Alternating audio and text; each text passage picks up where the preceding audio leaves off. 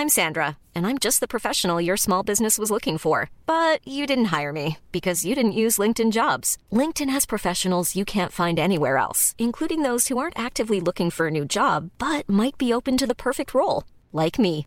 In a given month, over 70% of LinkedIn users don't visit other leading job sites. So if you're not looking on LinkedIn, you'll miss out on great candidates like Sandra. Start hiring professionals like a professional. Post your free job on linkedin.com/people today.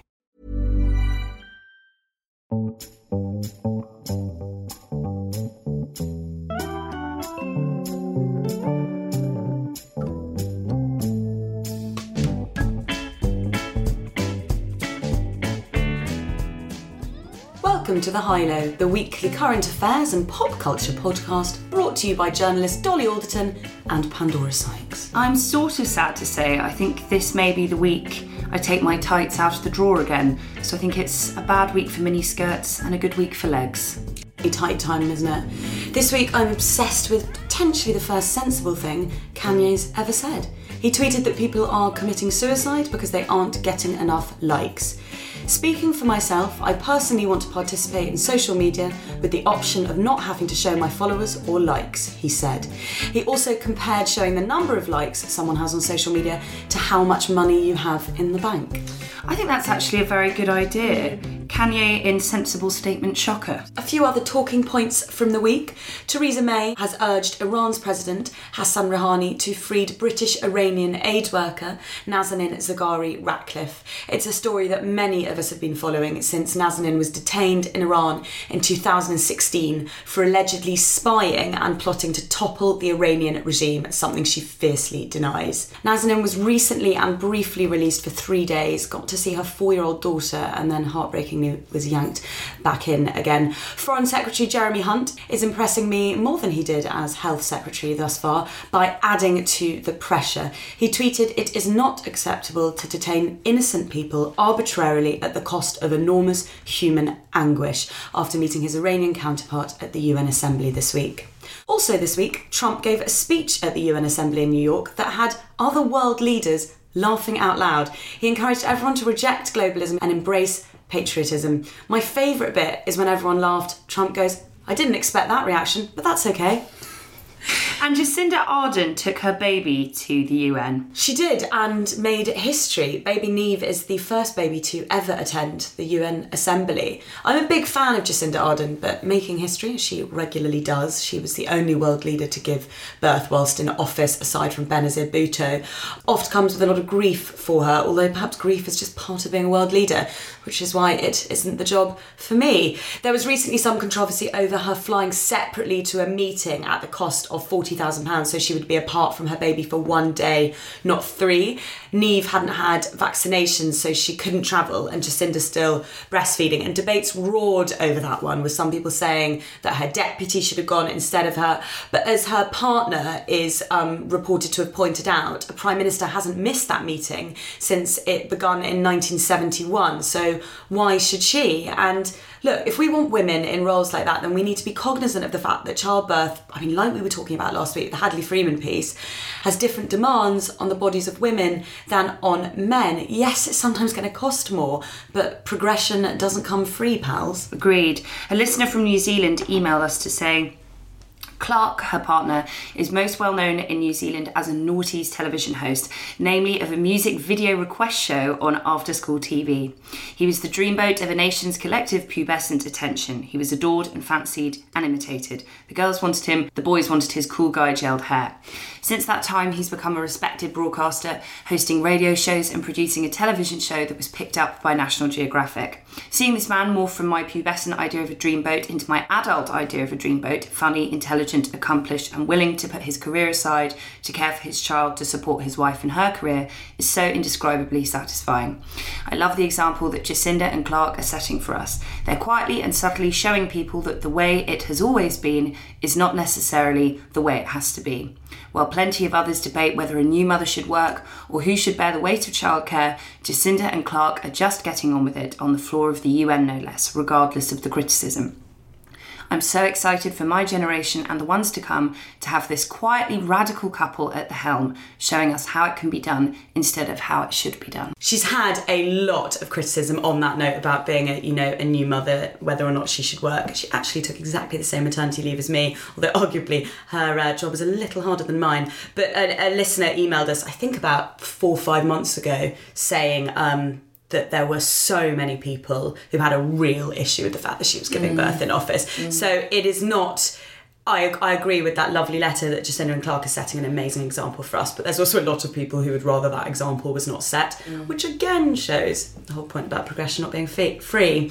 What else is in a ye old mailbag this week? We had so many lovely emails with reading recommendations and most touchingly lots of offers of friendship in a foreign city in response to our listener who was feeling lonely in Berlin. I love it when that happens. I know. Real matchmaker, that inbox. It was so lovely. We had so many people get in touch saying, here's a great book she should read. The listener was originally asking for some books to kind of make her feel less alone, or stories that will inspire her about people being alone in kind of foreign cities.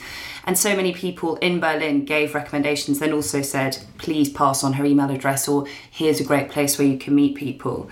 We sent all of your emails on to her, and then we got an email a mere few days later informing us that they'd met up, 2 of them, and had gone to a comedy show in Berlin the night before, and it just made us so, so happy. So thank you again to our listeners for always being such a kind and enthusiastic and engaged bunch. We also had an email from the Rooted Project, which was co-founded by a pair of dietitians, one of whom, disclaimer, is my best friend Rosie, who got tired of the Nutribolics filling their social media feeds. They are putting on a brilliant event that they're doing, which I thought would really speak to our listeners. It's called Skin Food, and it's on the evening of Monday, the 8th of October in London. And there'll be an expert panel who are exploring the scientific links between what we eat and skin health. It's a debate that rages on. There's so many different opinions, so many different myths out there. I speak to so many women about skin and they're just constantly confounded over, what you can do, what helps, what sort of damages your skin. They'll be addressing questions such as, does chocolate cause acne? $1 million question.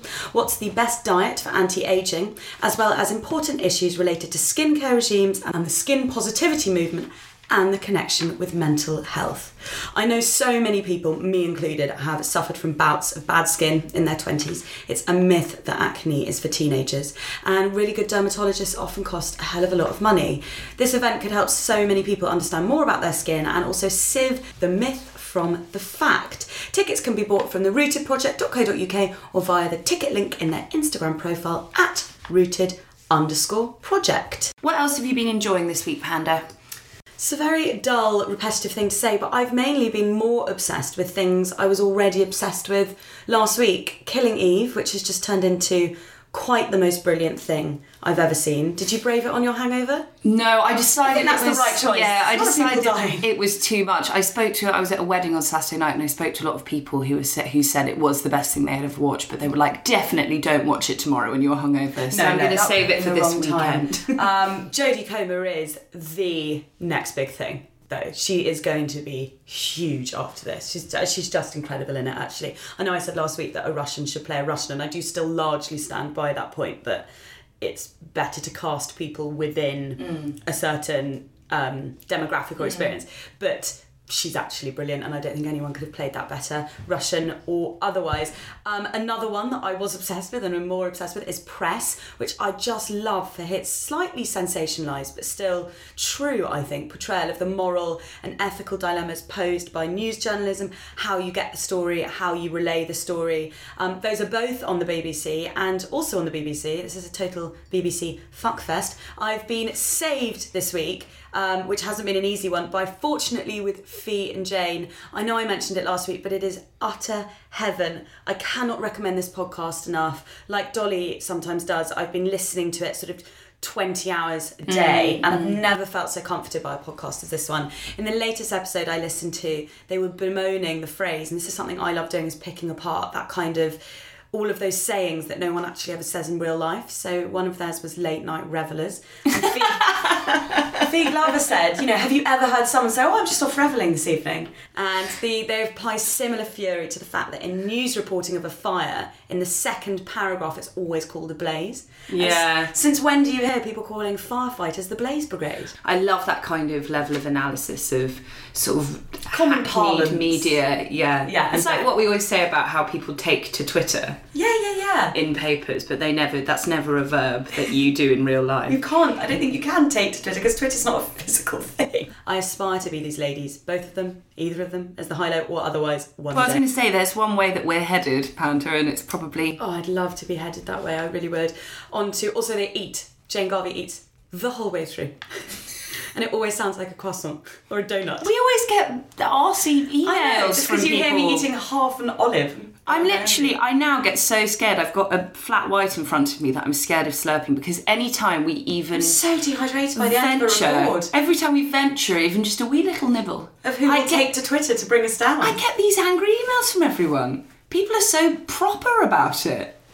I do understand that hearing someone masticate is the most unpleasant thing in the world, but girls got to eat. Yeah. A little bit of a nibble of an olive or a Haribo from time to time. I think give us a break, guys.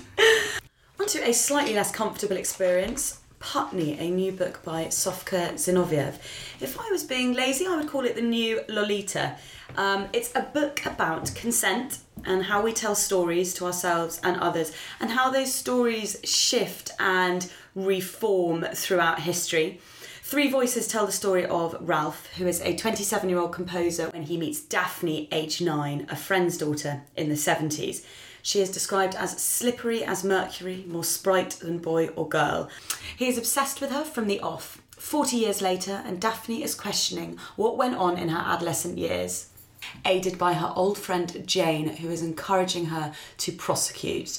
We also hear the story through the voice of Ralph, which is uncomfortable but really riveting, particularly given the kind of cultural and social time of the 70s and how they really jar with now. One reviewer wrote, and I thought this was really interesting, despite there being a kind of clear side that you should be on, you find yourself being beguiled by Ralph and almost complicit at times, and it's a very interesting, very hard to read book. I'd be really interested to see what more people think of it. I think that sounds like a very brave narrative device and much harder than telling a kind of very clear-cut moral story. Yeah, no, it is, and I think those uncomfortable stories are really important. What I would say is possibly a bit like Killing Eve, not for a hangover and not for the 3 a.m. insomniatics, is that a word? Insomniacs. Maybe the Nancy Mitford for the 3 a.m. and the Sofka Zinoviev for like the 6 p.m. Yeah, the jolly midday bus ride. Who has a jolly midday bus ride? I have plenty. What have you been enjoying this week? I've been listening to The Rat Line, which was recommended by a lovely woman called Fiona, who I met at a wedding this weekend, who was very, very nice about the high-low. So hello, Fiona. And thank you for recommending me The Rat Line, which is a 10-part Radio 4 series in which Philippe Sands investigates the mysterious disappearance of a senior Nazi called Otto Vector. It's called The Rat Line as, for anyone who doesn't know, I didn't know, rat lines were a system of escape routes for Nazis and other fascists who were fleeing Europe in a panic at the end of World War II. This is such a great podcast series to listen to. It's so beautifully presented by Philippe Sands. I just played a tiny little bit of it to Pandora, and she was fairly weak-kneed by his voice. I was. It's it's really brilliantly produced, and there's he as a narrator, there's an emotional through line with it because his family were victims of the Holocaust. So there's a very kind of strong personal thread, but it's also investigated in a very detailed journalistic fashion with lots of interviews from lots of different people and a really close examination of various documents and kind of secret letters. It's very compelling. And and I'm really enjoying it. I'm only an episode and a half in, but finding it fascinating. I also was sent a great article, which is a memoir piece for Vogue, which is about being single at 30, written by Bella Mackie. And I think it's really doing the rounds online at the moment, even though it was actually published last March 2017. And I think it's resurfaced because she's recently married Greg James. So I think that's why it's doing the rounds. So yeah, it's a great piece. And obviously it's something I'm thinking about a lot at the moment. And I've already realised a whole month into being 30 that being single at 30 feels different to being single at 28, 27 or 28. It's all about how she had this invisible biological clock that was kind of ticking away through her late 20s, and it really kind of panicked her, and how she had a short-lived first marriage, then found herself single at 30 and learnt to really cherish the state of singledom and being on her own at that stage in life, and investing a lot of time in her friendships that felt more like a deliberate choice of how she wants to spend her time, rather than, as she describes, sort of sitting in a waiting room waiting for a relationship. So I'm just going to read an extract of it that I thought was particularly brilliant. It would be Pollyanna-ish to claim the community that has grown up around me can provide everything. There can be surprisingly shaky moments at 2 a.m. when I think how nice it would be to touch someone else's skin or hold a warm hand as I sleep. Birthdays, Christmas, the dreaded New Year's Eve, all are times when I look around and appreciate how lovely it must be to experience with someone else. I still think about the joy of another person wanting to know my very bones. But although I date, I know now that in always rushing to become half of a couple, I never bothered to understand myself fully. All women become like their mothers, that is their tragedy, Oscar Wilde wrote. I have an interesting and textured life. I have a real career. I have people who are my people. I'm independent. I no longer live by the demands of the invisible egg timer. So perhaps Wilde is right. Perhaps I have become my mother. If so, it is neither a tragedy nor a rom-com. It is a real life, one that has sometimes been impossibly tough to envisage. My teenage self would be utterly horrified, and that, it turns out, is no bad thing. It's a beautiful piece, and what she's referring to there with her mother is that her mother didn't meet her father and have children until her late 30s. So I think that's in reference to when she was younger, she was fearing putting it off that late. And now she looks at the life that her mum has and the choices that she made, and realises that even though it may not be the template that we're all told that we should follow, it's full of joy and treasure as well. So I found it a really comforting read, and I loved it, and I'm sure lots of our listeners will like reading it too. I don't think it's nullified by the fact that she did get married in the end. No, I don't think so. In her early 30s. Because also I think the whole point, like I get a bit cross when people totally misunderstand when I write about how I enjoy being single. Yeah, that they think that you are resistant to ever falling in love with someone. It's not binary. No, and it started to really annoy me, the number of people, I wrote in my column a few weeks ago about how I don't want to obsessively date and be, completely driven by frantic dating app usage like I did in my 20s. I mean, Pandora knew me at that time, and it was not a peaceful time. It was like a really frantic time when I was that obsessed with romantic love, and I wrote about how that's a period that I'm glad is over. And I've had so many people come up to me and be like, oh, don't give up on love. I found that really sad. Oh, you feel really cynical and you mustn't be. You'll find a lovely husband. And it's like, you're just not getting it. You're not getting it, because actually what I'm saying is I want to be so happy in myself that when I do hopefully fall in love, as Bella Mackie says, it's because I've met someone really fucking great, rather than I'm looking for completion. And for people who don't understand that, they need to read more articles like Bella's. She's a brilliant writer. And her father was the editor-in-chief of The Guardian, Alan Rusbridger. Yes, who I love. Also, famous old fellow, brilliant writer. So clearly writing is in the bones. On a less important note, Greg James is my only celebrity crush. He's a long-term one. You never talk about celebrity crushes. Don't really have them. Don't really see the point. I'm never going to have them. What I will say is you should watch Greg James's #influencer set of stories in his stories highlights on his Instagram page. They are very, very funny.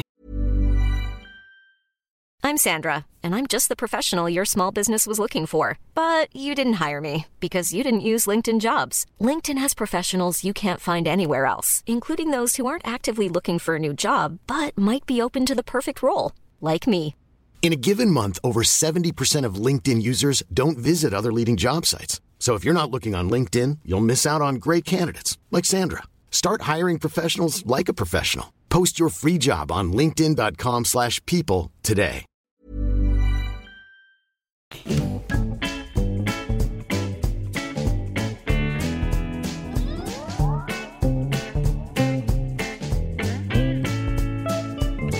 Today's guest is the comedian and creator and host of the hit podcast, The Guilty Feminist, which has had over 50 million downloads to date. Deborah Frances-White has now written a book about 21st century feminism, and it is very funny, very clever, very thoughtful, and very relevant. Thank you, Deborah, for joining us today. Thank you so much, Pandora and Dolly, for having me. It's an unqualified delight to be here. Deborah, can you start by telling us what a guilty feminist is? I can. I think the idea for guilty feminism came about because I was originally having lunch in 2015 repeatedly with another comedian called Sophie Hagen, who's brilliant, and she's gone on to do other wonderful things, including other podcasts since then. But the idea was we were kind of confessing to each other things that we felt we wouldn't confess to other feminists. So one of my original ones was, I think the first one I ever did on the podcast was, I'm a feminist, but one time I went on a women's rights march and I popped into a department store just to use the loo. And when I was in there, I got distracted trying out face cream. And when I came out, the march was gone. And that is one of my favourites. I love that one. But since then, I have asked audiences, how many of you have left a march because you felt claustrophobic, because you just wanted to sit down, because you'd had enough, because you'd gone to the pub with some mates, you thought we just can't do this anymore. And more people had left a march than made it to the end. But everyone went, yeah, we felt embarrassed. We felt like we were the bad feminists. And of course, you're not. You're. I mean, to be fair, I probably am, because I went into the department store to use the loo and got distracted trying out face cream, and I did come out with a very smooth skin. But if you find, this is actually too much now, I can't, I'm getting claustrophobic in this crowd, you're not a bad feminist. You're someone who's shown up, you wanted to be counted, you wanted to speak up. But you leave with a little bit of guilt and shame, and you carry that on you like luggage. Yes. And then, because instead of watching the 4-hour documentary on BBC 4 about the suffragettes, you turned over to watch the Love Island marathon, you then the next day in that meeting allow yourself to get talked over, or you're not saying, hold on a minute, why, firstly, why am I the only woman in this room? And secondly, I know at least 2 women of colour in this company who are experts on this, and why were they not invited to this meeting? And instead of speaking up for yourself and other women and advocating for women who, you may see a valid privilege you have that another woman doesn't have, and instead of speaking up about that and doing something about it, if you inside are thinking, I'm not a very good feminist, can I really call myself a feminist? You are less likely to act when it matters, because you're carrying shame and guilt from things that just don't matter. And if they do matter, great, put them on the table, let's look at them, let's talk about them, let's exercise that muscle and get better at doing this stuff and get stronger and get more vocal. Because what I realised was that I'm going to die imperfect. I'm going to die being not as good a feminist as I could be on literally my death day. I'm going to die with a full inbox, with unresponded to emails. And somebody else is going to have to come along and go, when someone says, I'm just nudging on the email I sent last Wednesday, say, sorry, Deborah's dead and will never respond to emails again. So me lying awake. It's the awake, ultimate out of office, that. It really is. It's okay to celebrate being a guilty feminist and create a playful space where we don't have to be perfect in order to be a force for meaningful change. And you make the argument that when you acknowledge those hypocrisies and that kind of conflicting ideology, how, the rational brain often is at odds with the brain that's being conditioned by being sent messages from a very young age of what it is to be a kind of correct woman, about how acknowledging those dualities, we might be able to unpack all that guilt together. Yes, and start to examine why we're constantly being made to feel guilty as women. I think the patriarchy loves us guilty. It stops us living at full mast, Guilt as I say in the book. Stagnant, I think, as well. It stultifies you, so you're less able to make kind of active progression because it's sapping your confidence and it's sapping your kind of ability to just get on with things. Exactly. So the Guilty Feminist is sort of a celebration of it's okay to be, guilty in inverted commas, not really guilty, but, and start to participate in the kind of feminism where we're not just looking at something and going, that's wrong, that's bad, that's what we don't want, i.e. we hate the patriarchy, but we're now starting to bring bricks and say, let's build the world we do want to live in. And that's what I find so exciting about the Guilty Feminist podcast is fighting for change looks angrier than fighting for the status quo. So the suffragettes looked angrier than the men of the House of Commons. Civil rights activists in America looked angrier than the white men in Washington, D.C. A fight for change always looks angrier. One of the devices that you use that is obviously a USP of the Guilty Feminist, and I'm sure I speak for many people when I say it's their favourite bit, is when you and your guests start each episode with their Guilty Feminist admissions, which is obviously the foundation on which the show is built. So you talked about the face creams one, which I think is one of your best. My other favourite is, I'm a feminist, but I recently left a party without speaking to a single person except for apologising to the man who stood on my foot. Which I think's brilliant. What are some of your other favourites that you always think of as very kind of core to what the Guilty Feminist is? I'm a feminist, but I secretly love the problematic romantic comedy Pretty Woman. And in truth, I'm open to the idea of Richard Gere paying to enter me on a grand piano. What's your favourite, Dolly? I like the one where your nephew asked you to wear a princess dress. Oh, I'm a feminist, but when my 4-year-old nephew insisted on me putting on my wedding dress to watch Beauty and the Beast with him, I also put on my tiara, which he had not requested.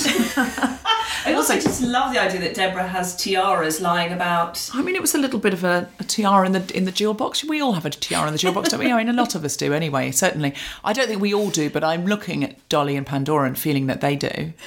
Do you have a tiara? I don't have a tiara. You don't, and I feel very sad about it. I am sending you both a tiara. Thank you. Immediately. I need to know what your I'm a Feminist buts are. Dolly, do you have an I'm a Feminist butt for me? It's a bad one. Hit me with it. I'm a feminist, but sometimes I'm totally okay with being a sex object for an hour and a half and maybe even 20 minutes with the right guy. Sometimes it's just, I know what you mean though. It's just, you don't want to be treated like that in your work life or in your daily life or in your domestic life. But sometimes... In a consensual space. In a consensual, limited period offer. Length of home and away. Just saying. Sometimes that's what we want to feel completely Marilyn Monroe for an hour. Totally. You don't want to live like Marilyn Monroe. That's an awful, miserable life. Miserable life. Just to visit that place. Space. Roll your skirt to fly up once. Yeah. I'm glad the high priestess of guilty feminism has just... Ordained you. I mean, don't listen to me. I'm a giant numpty. What do I know?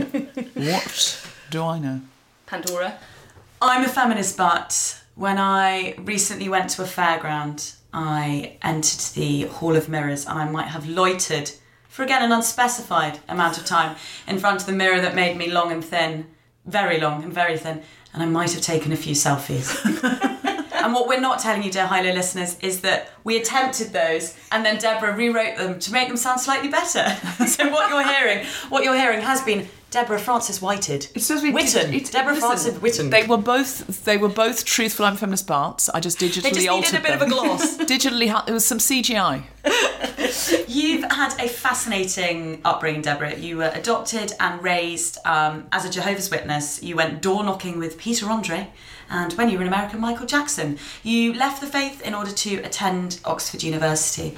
How did your upbringing and subsequently leaving that religion pave the way for your later work? Well, firstly, just to be clear, I didn't actually knock on doors with Peter Andre, although he was in a neighbouring congregation in Australia. Brother Peter, yeah. At a time when to Peter Andre all girls were mysterious, I'll be honest. I bumped into him in a unisex loo where he was shooting a music video and I was doing something or other. Why was he shooting a music video in a unisex loo? Oh, no, it was a studio. Oh. He was shooting something and I was doing something. I was like, God, space is really at a premium, isn't it, for pop stars? No. We were both recording something in some kind of music studios and... Actually not in the unisex loo. We bumped into each other in the unisex loo. And I said, oh, Peter, I don't know if you remember me, Deborah from, back in the day. And he went, oh, Deb, yeah, you're not a Jehovah's Witness anymore either. And I was like, no, ultimately, I couldn't reconcile my feminism with such a patriarchal organisation, and it became very difficult. And in many ways, the intellectual constraints were much worse than the physical ones. And it became untenable for me to continue my connection with the Watchtower Society. And he went, yeah, I just really needed to have sex. And I think he did go on to do that. So well done, Peter Andre. Good on you, Peter Andre. I believe he has had sex. I also was quite keen on having sex, but that wasn't my first conversational gambit. He did say it a few times. I just really needed to have sex. Anyway, and Michael Jackson once visited my congregation in London. I did not go door knocking with him, but there is a funny story that after the meeting, he decided to go to the doors. I mean, of course, everyone was just obsessed with the fact Michael Jackson was in the Kingdom Hall. No one was thinking about anything else. But afterwards, he asked to go to the doors. And you have to be given territory. You don't just... I mean, you won't know this if you're not a Jehovah's Witness, but you can't randomly knock on any door. You're given a patch. You're given a patch, that's right. Like the mafia. Yeah. So today's territory is, this street and round the corner, around the block, and you're shown what those are. They're probably on apps now, but in my day, it was a little... Do you think they're on an app? Yeah, I reckon they've got some kind of electronic thing. They must do a Google Map, something. They must do something with Google Maps. But it used to just be a map on a card. And so they gave him some territory.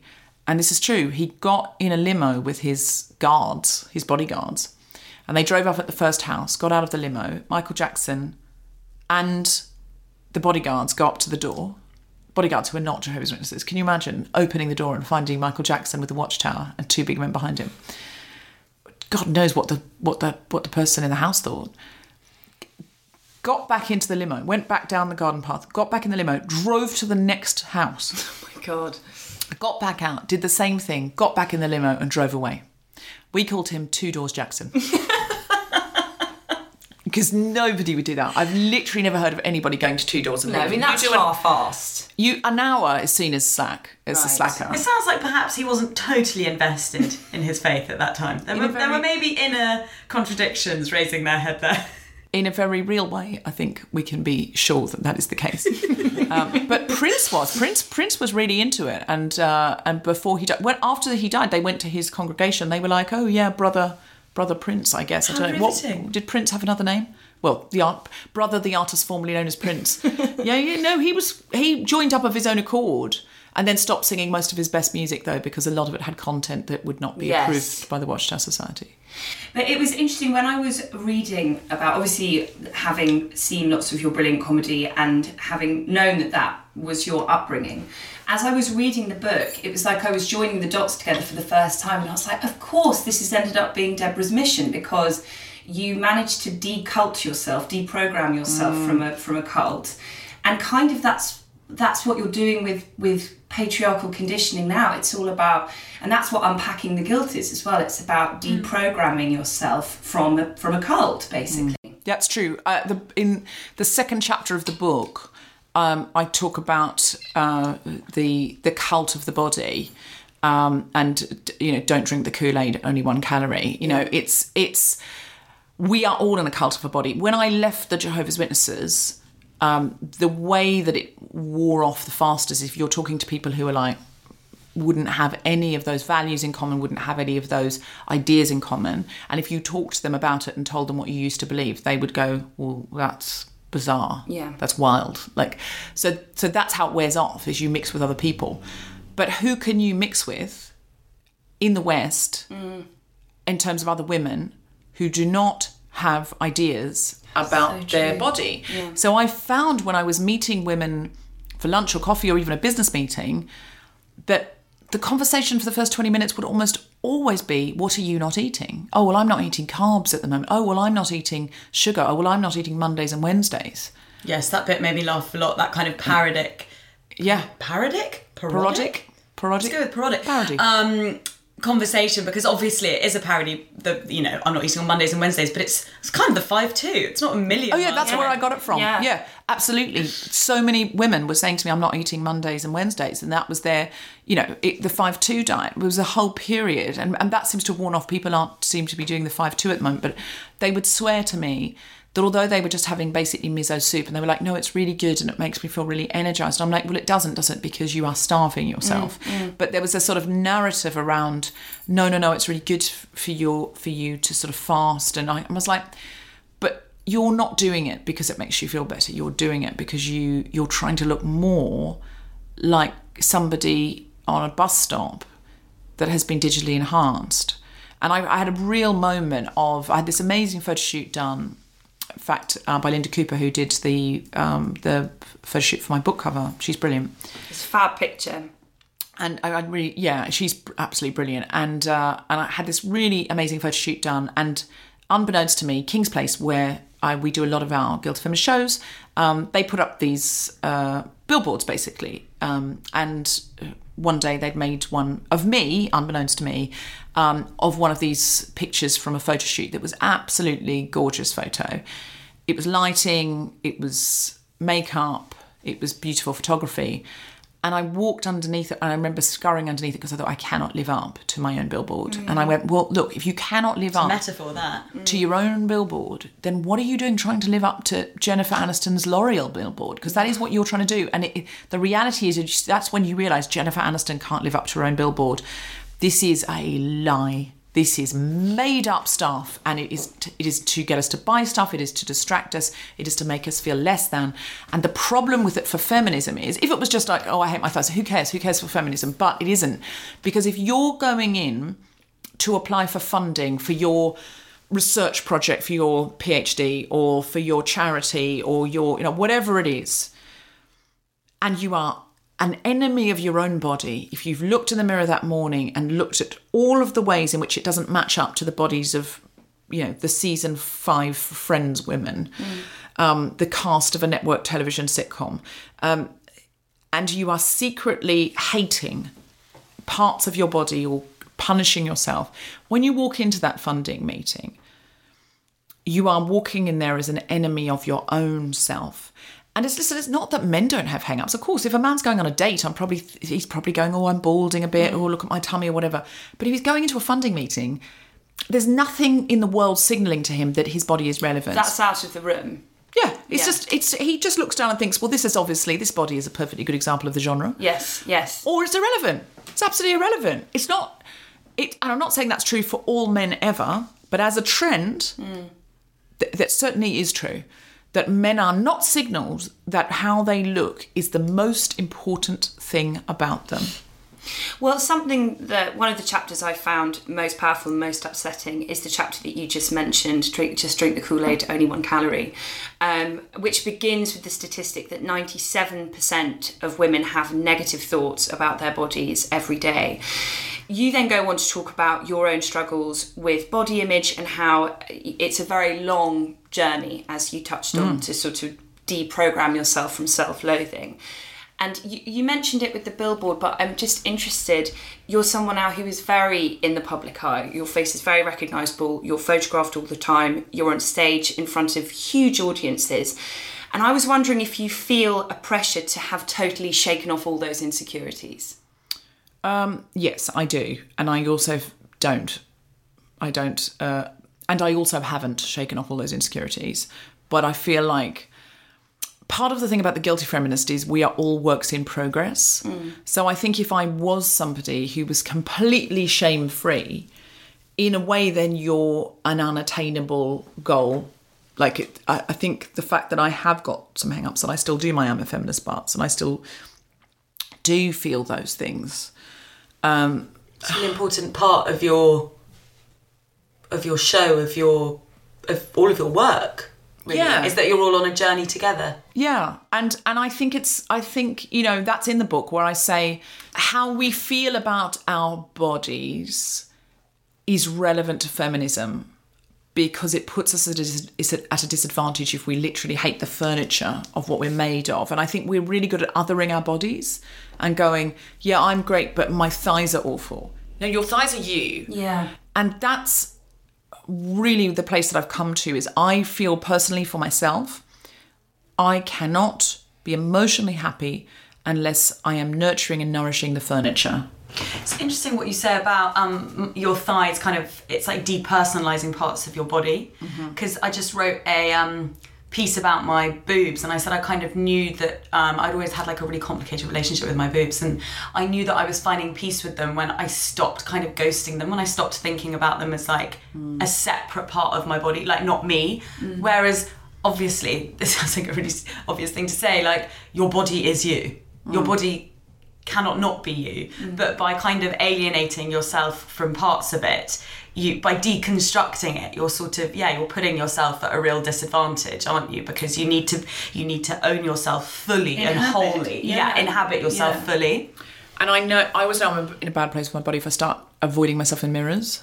Because I just think, because it's a sign of kind of further, Yeah, I don't like it. I mean, and I talk about that in the book, that I was literally ghosting my body and just ignoring that it wanted to move, ignoring its signals for when and how it wanted to eat nourishing food, and just sort of shoving chocolate in. Yeah, ghosting really is the word. Yeah, it's just total disrespect. In my head, I wanted chocolate all the time. It's not what my body wanted. My body did not want that. My body, when you really, really listen to your body, sometimes it does want chocolate, but most of the time, it wants nourishing, lovely portions of food that is very nutritious. That's what it wants most of the time.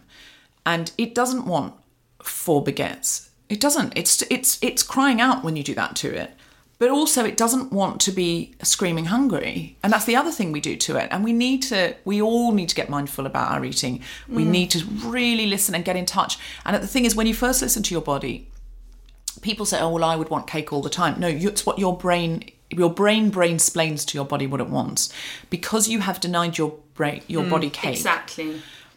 For extended periods, or you think cake is wrong somehow. Or naughty. Yeah. You truly do believe that that's what your body's asking for, and it isn't. Just to throw a curveball, I've never denied myself cake, and I still want to eat it most days. But I do acknowledge that. Yeah, but then maybe you're mindfully eating cake. Like, there's nothing... I do enjoy it. I think it's quite a mindful process. Yeah, if you are mindfully eating it. The problem, I think, is when you're just sort of... No, I know exactly what you're eating when you're miserable. You're going, I don't want to be eating this, but I'm going to shove another piece of cake in to punish myself. And you're going, but I love the taste of it, but also kind of... It's a hateful act. It's like treating your body like a rubbish bin or something like that. Totally. And you don't want to be doing it. If you're happy eating cake, and I really do mean this, if you're happy eating cake and that's what your body is asking for, I really don't think it matters if you're fat.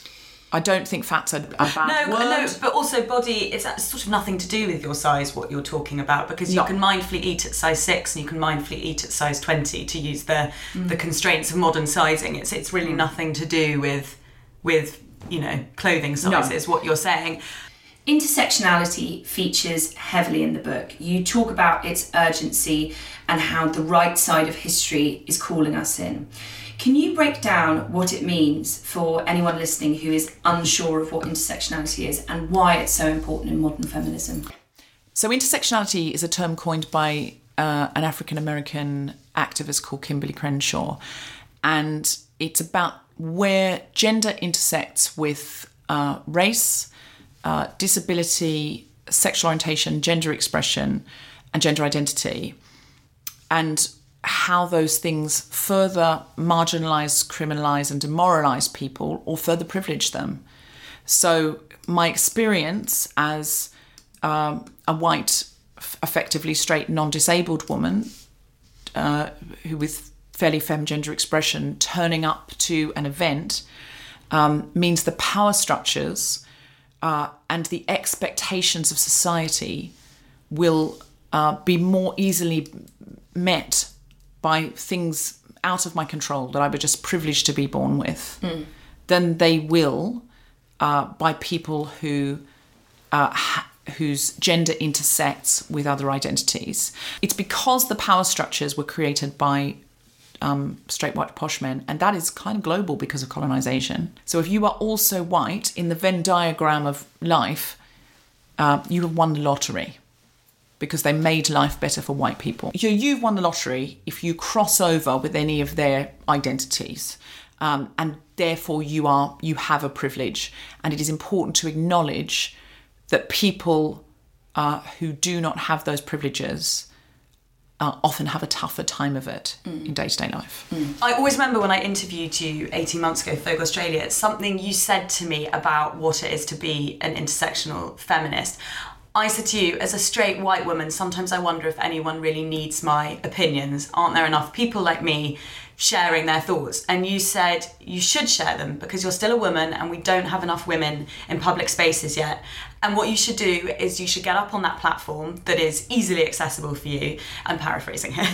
And you should lend your platform and invite onto your platform all those people who aren't offered a space there, who aren't white and straight. Invite all the people to the party who wouldn't otherwise be there. And that was a really important conversation for me to understand inclusivity and the idea of amplifying others, which is something you refer to as the shine theory, which is basically reinforcing the ideas of other women, holding each other up so the ideas are not co-opted by men. And it's something I hold really dear to me as a journalist. And when you explained to me, I couldn't believe that I'd got to, I can't remember how old I was, almost the age of 30. And it had never been so clearly spelled. Well, I think it's privilege now is something that it's really, again, easy to feel ashamed of or guilty about. But privilege is a wonderful thing to move mountains with. When you realise you have privilege, at first you go, oh. I think I started the Guilty Feminist to wallow in my own oppression, and I learnt more about my own privilege than anything. And That's so interesting. Yeah. I went, oh shit, now I'm really privileged. What you can do with it. Yeah, and then I went, okay, all right. So I had a while of feeling guilty and going, oh, should I even be in a space? And then I went, no, because if you've got privilege will open doors that are locked to other people. Yeah. So you open the door and then hold the door open and shine a light. If you've got white privilege, that's a huge deal. Like there are all sorts of spaces you will get invited into because white people get into rooms that other people don't. Male people get into rooms that other people don't.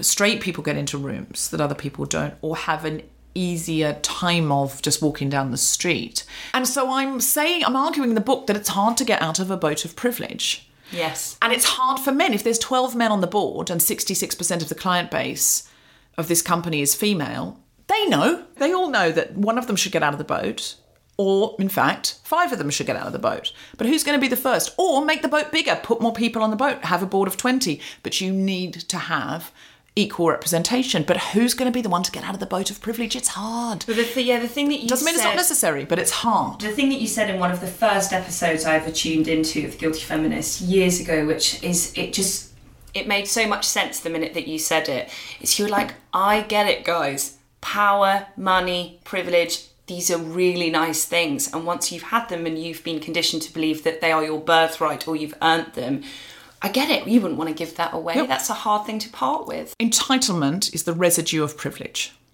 So we've all had hot and cold running water since birth. There is no hot and cold running water in nature. It is a privilege to which we have become entitled. And if there's one tap in your house that never works, it's just broken since you moved in, just doesn't work, you stop going to that tap. When you commit to being an intersectional feminist, there are uncomfortable conversations or things that you confront about your own privilege as a white feminist. In regards to intersectionality, I particularly liked when you wrote, the language can feel like a minefield and the culture can be pretty lively. So while it's good to take criticism on board, it's best not to take it too personally. And then a sort of academic footnote at the bottom of the page reads, I still take it personally sometimes, but I try to let it go within half an hour.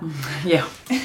How are you with that now? Is that still a difficult thing sometimes? Yeah, of course. But actually, I have to say I've built the podcast on criticism People wrote in at the beginning and said, you're not representing enough women of colour, or the way that you are speaking about gender expression doesn't reflect how people with a different gender identity or gender expression from you want to be talked about. So, you've got to up your game.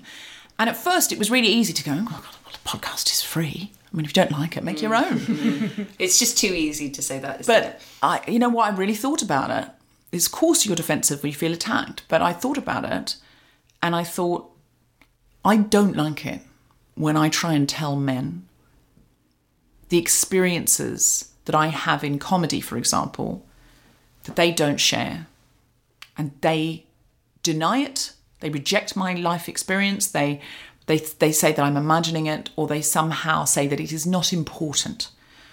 Or not their problem. Not their problem, and they dismiss it. Or it's not their problem to ally and speak up when they're on all male bills and say, there's lots of really great female comedians. Perhaps I could, introduce you to some women who are comedians, or recommend, or if they're creating a space, to co-create that space in a way that it's welcoming to women and it's a place where women can do well and they're invited in the first place. I don't like it when men won't hear my experience. And that's how I started to think about it, was that when people are writing in, what they're saying is, I really like your space and I feel it's a home for me. It's a compliment when people really write in, because they're going, I thought this was my shared space, and then last week you said this and it made me feel excluded in a place that I was starting to feel really included. So I really don't want people to feel excluded. So I really do respond to criticism. And for example, Rubes Walsh, who comes on the show sometimes and is interviewed in the book, asked us to stop saying ladies and gentlemen because she's non-binary. And she said, every time I hear that, I go, ladies and gentlemen, not people like you. And it doesn't cost me. Now, some people will roll their eyes at that and go, oh, why can't we say ladies and gentlemen? And I'm like, you can. You just have to know that there are some people in your audience who will feel excluded. And it doesn't cost me anything to cut that out and say, please welcome to the stage. The audience know who you're addressing. You don't need to say it. It's excess words that mean, it's just, people don't really hear them unless they feel excluded by them. So I'm like, I have a policy, and if anyone on the show says ladies and gentlemen, I just go, oh, can we quickly stop? Can we do it again? And can we just say, please welcome to the stage? Because then the audience learns with me.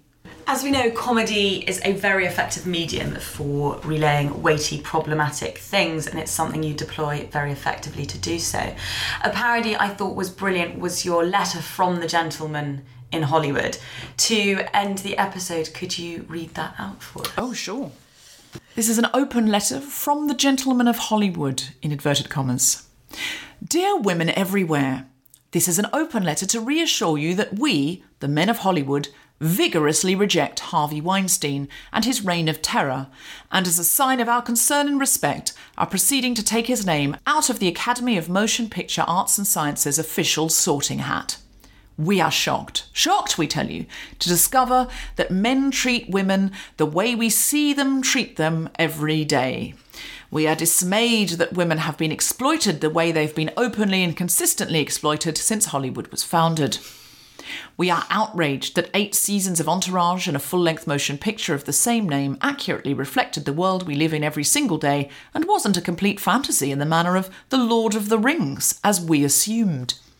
We and the young women we are currently trying to coerce into a sexual relationship in exchange for the auditions they so desperately need to buy food to eat are equally horrified by the abuses inherent in the system. The women we are right this minute Skyping for a little sugar in exchange for a good word to the right agent, despite their protestations that they do not want us to do this, are as surprised as we are that we are doing this. They didn't think it would be like this when they moved from Missouri to follow the love of their craft, and neither did we. We just can't understand how it continues to happen, while every day we do nothing to change it.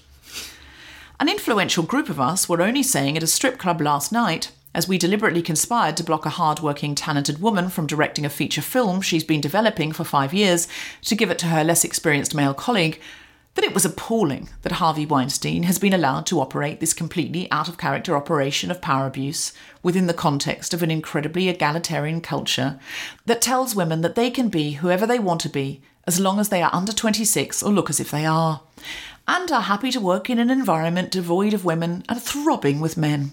Harvey Weinstein is certainly not invited to our next official Hollywood orgy for men over 55 and women under 22.